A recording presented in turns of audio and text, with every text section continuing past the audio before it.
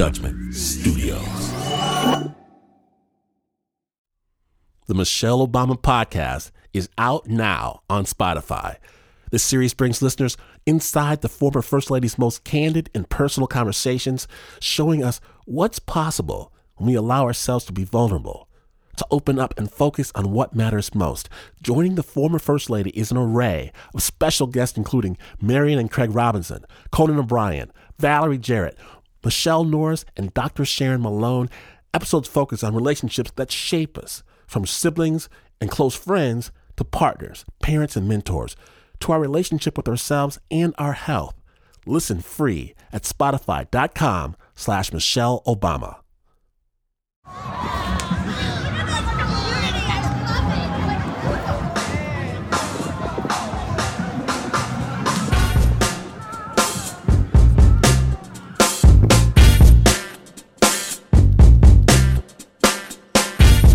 Snappers, just a couple blocks from the Snap Judgment underground lair is Oakland's beautiful Lake Merritt.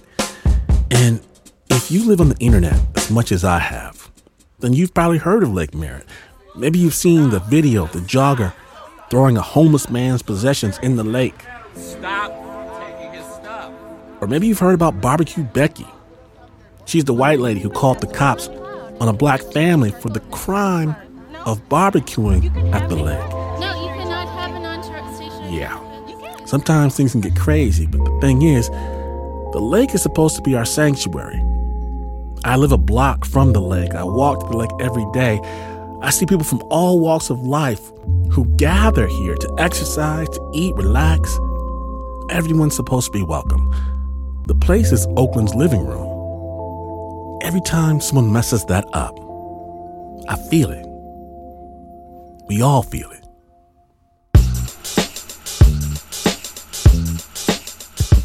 So today on Snap Judgment, we proudly present Talk of the Town. Amazing stories from people who might not be seeking the spotlight. My name is Glenn Washington. Please, don't call the cops on me. I'm just minding my own business. When you're listening, listen. The Snap Judgment. Snap Judgment.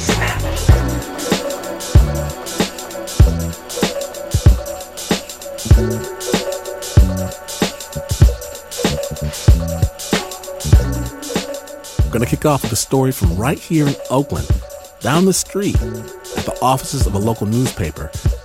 At the time, Tammerlin Drummond was a reporter for the East Bay Times. Snap Judgment.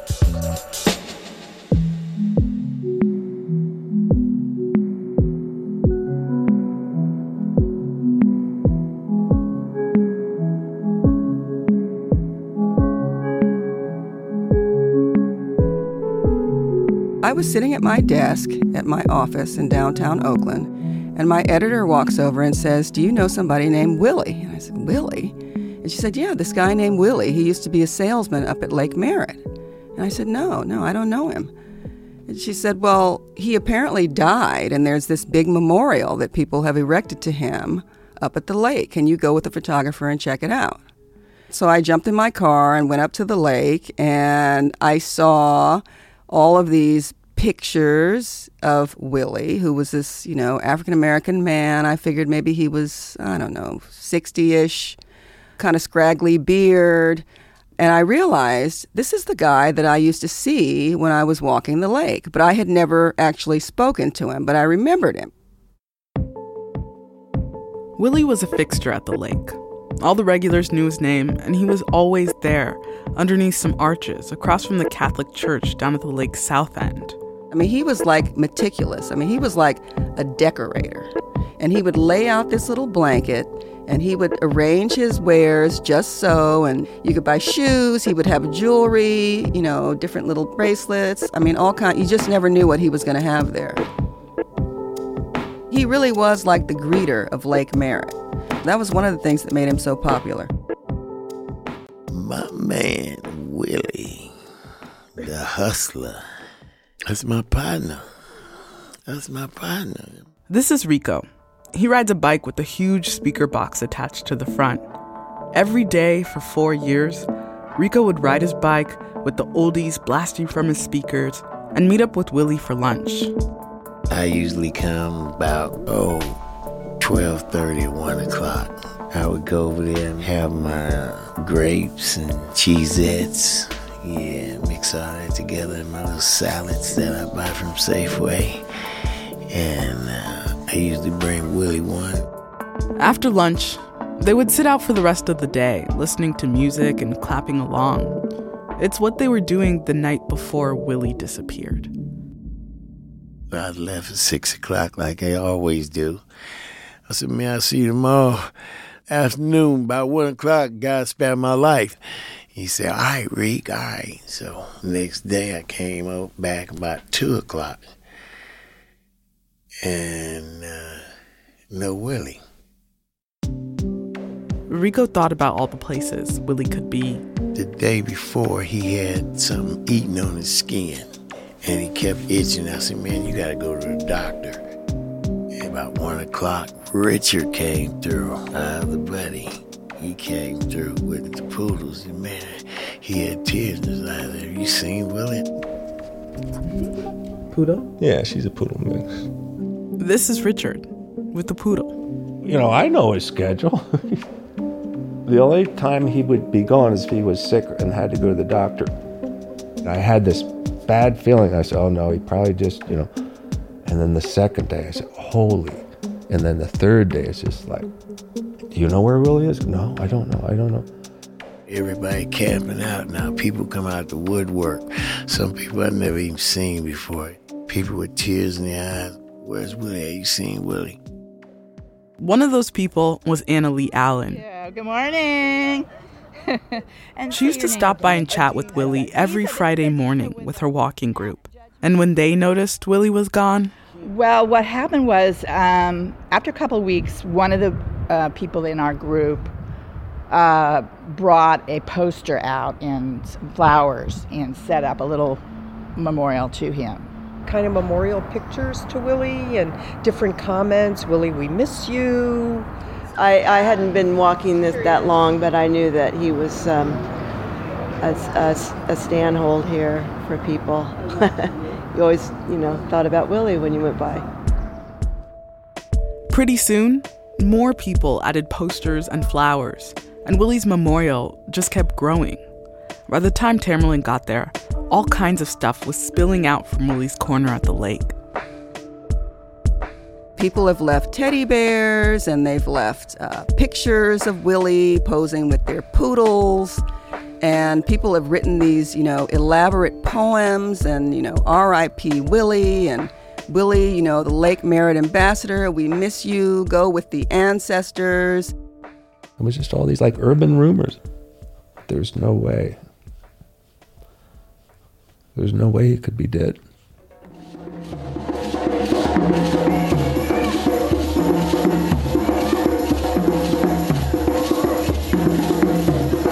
Hi, Willie. We miss you already. We wish you were here, but we know you're in a much better place.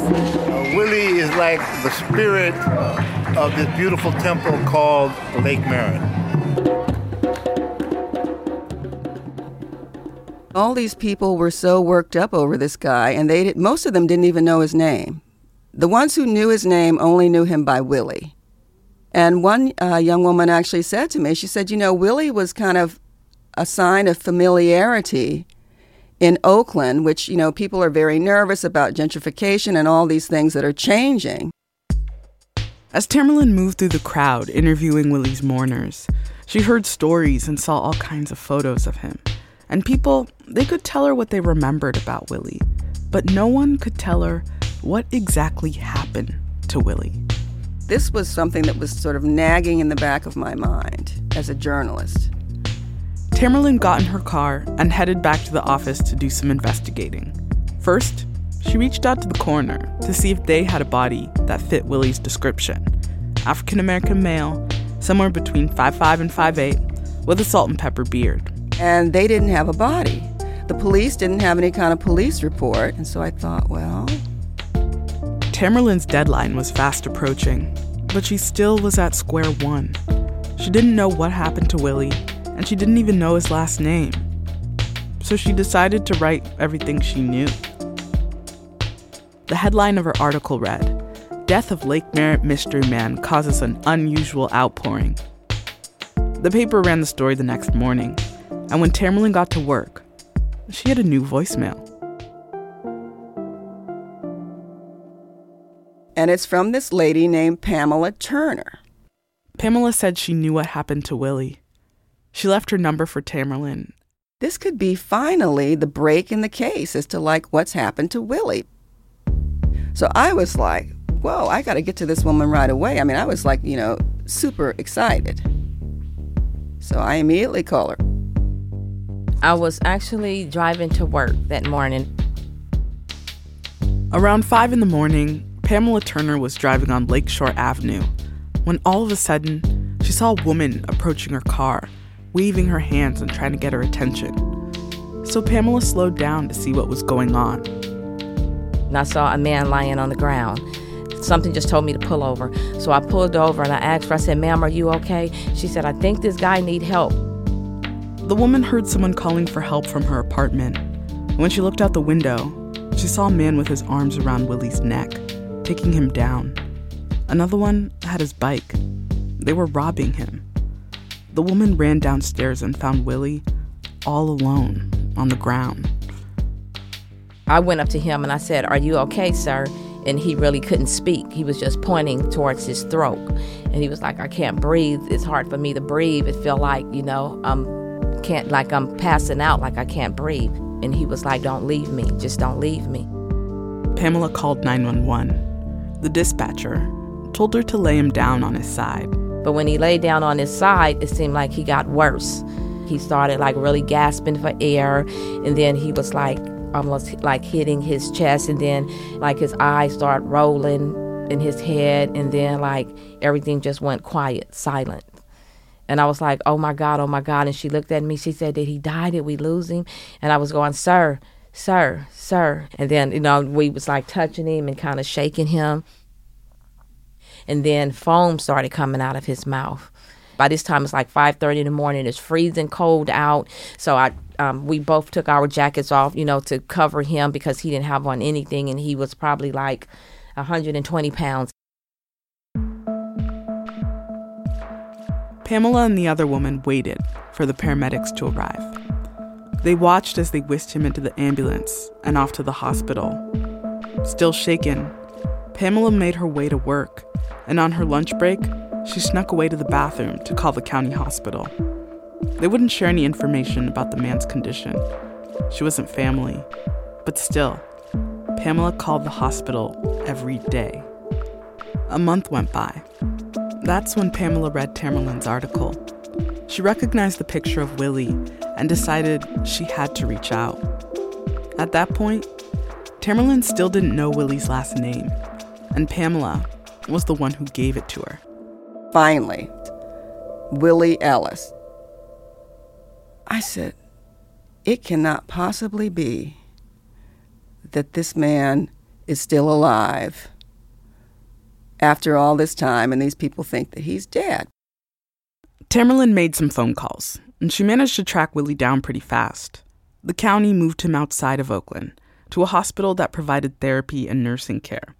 Once she got an address, she hopped in her car and drove over there. So my heart at this point is going boom, boom, boom. I'm like, oh no, I'm almost there, And then I start walking down the hallways, and as I'm approaching what I think is the room where they told me Willie Ellis is, there's a woman nurse sitting right outside the door, and she's on one of those computers, that they're typing in.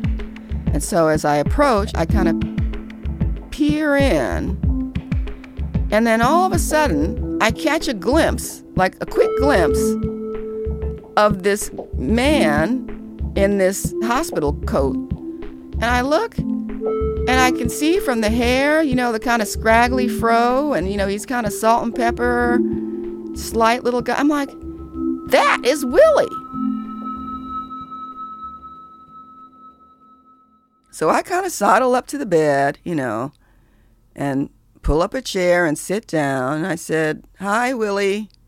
I'm Tammerlin Drummond. I'm a reporter with the East Bay Times. I said, I am so surprised to find you here. You know, everybody thinks you're dead. And I pulled out my phone because I had taken some pictures from the memorial. And I started showing him the pictures of the poems and the flowers and all these things. And he just burst into tears. The man who Tammerlin saw in the hospital bed that afternoon seemed far from the charming salesman who she remembered at the lake. It was Willie, but the injuries from the robbery were bad. He suffered from shaking spells that lasted for days on end. And I just felt so terrible for the poor thing, you know, and I was just kind of trying to rub his back and hug him, and he just kept bawling and bawling and bawling. Willie's cell phone and laptop were stolen in the robbery. He couldn't get a hold of Richard or Rico or anyone to let them know where he was. He was helpless. So after her visit, Tammerlin rushed back to the office and posted a quick article online. Oakland mystery. Lake Merritt's Willie not dead, but recovering from brutal assault. For the last several weeks, people have been coming to Lake Merritt in droves, leaving touching tributes to a mystery street salesman who was a longtime fixture at Lake Merritt. And whoever put that on the wall, they were right. I died twice and came back. Here's Willie from the hospital. When I first got here, I couldn't walk at all. They used to come get me out the bed, put me in my wheelchair, and put me up on the bars so I could hold myself up. When Willie was on those bars in physical therapy, he would think about Richard and Rico and getting back to the lake. That was his motivation. And as soon as they read Tammerlin's article, Richard and Rico rushed to see Willie. A few weeks later, Richard checked Willie out of the hospital for the day. He folded Willie's wheelchair into his compact SUV and brought him to his old spot at the lake. Everyone was happy to see him. Good. Well, you gained weight. You look so handsome. Yes, oh, you look like a Maiguadala now. Wow, look at that arms, boy. How you doing? I'm doing fine, thanks to the Lord. Getting too much loving over here. Fat, juicy. Fat, juicy. How you doing, Will? What's up, boy? You get them beans? Doctor got me on a diet now. Eating all that sugar and drinking them sodas. How many friends can you just know they're going to be there? And just, there's no expectation. You just show up. You don't even have to go into a house. You know, his house is right there. Every day. And he listens to, there's a lot of people. Kind of like church, I guess. The Church of Willie. I guess I had a dream when I found him that he would somehow someday be back out there, but it ain't gonna happen. He's too, I knew he's gonna get old anyway, but he's too injured right now, so. Richard helped Willie get a hold of his Social Security number so that he could receive government benefits. Someone else set up a GoFundMe. His church bought him clothes, and Rico would bring him a plate of soul food at the hospital when he could. Man, my hope for Willie is that Willie do what he want to do. When I hear he's home, he like living outside. Well, I don't know, man. I'm still not going to ask. He's comfortable for doing what he do, and as long as he's comfortable, I'm comfortable. I ain't asking no more questions. Why not? Are you asking questions? Why should we've been knowing each other for 7 years. Why should I start changing up right now, talking about, hey, man, who is you, man? Where you from? Everything else he got covered. He's a hustler. And I know he can't wait to get back in business, but he's he need a little bit more work done. People were so touched by the loss of this guy that they never even knew. And I wondered, why did they feel this level of caring for this person, but yet the homeless person who's out collecting cans, people just walk by and they just sort of consider them to be like a scourge on society. But that Willie was no different from the person who was collecting the cans. Their circumstances are very similar. What would you say the biggest difference between your life before you were in the hospital was compared to now? It's like hell now. My life was good, very good. It's been 2 years since the robbery, and since Willie disappeared from his corner at the lake. He's still at the hospital where Tammerlin found him. He used to tell me, you can either walk or you can sit in that wheelchair for the rest of my life. I told him I want to walk.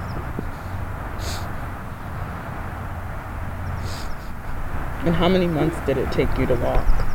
It took me about 9 months. And they both told me, you got a strong determination. Willie's balance is good, but still shaky. He walks the perimeter of the hospital most mornings, unsure when he'll leave or where he's going next. Do you think you'll ever sell again? Sell antiques and trinkets over there again? Yeah, I think I'll be able to once I get this shaking under control and get the right type of medicine. I can do it now. I just have a shaking problem.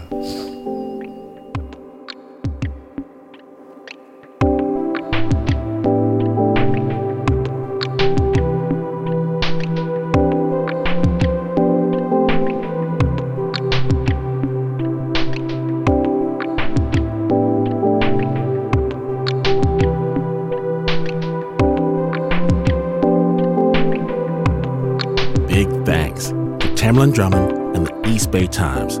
A special shout out as well to Pamela Turner, Rico Garcia, Richard Bell, Annalie Allen, and the Friday Walking Group. And a special thanks to Willie Ellis. Brother, we hope you make it back to the lake one day. The original score for that piece was by Renzo Gorio, and it was produced by Adiza Egan.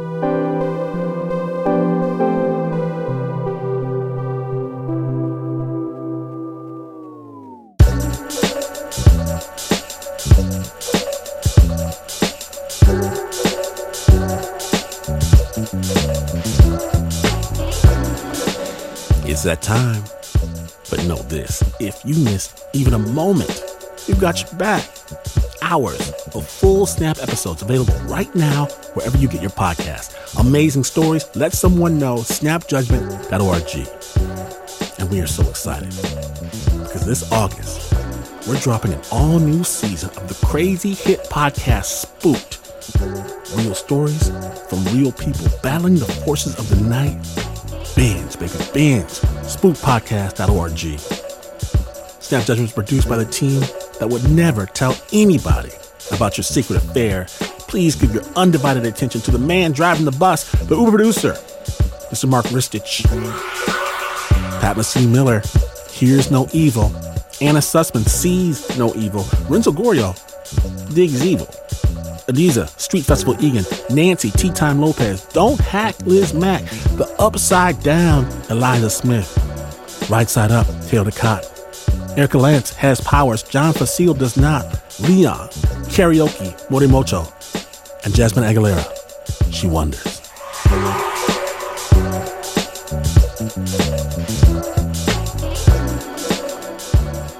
Now, In case there's any confusion about this being the news, let me assure you that this is not the news.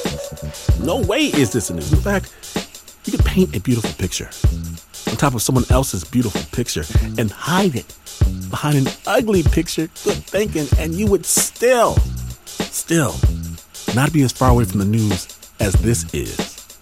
But this is WNYC.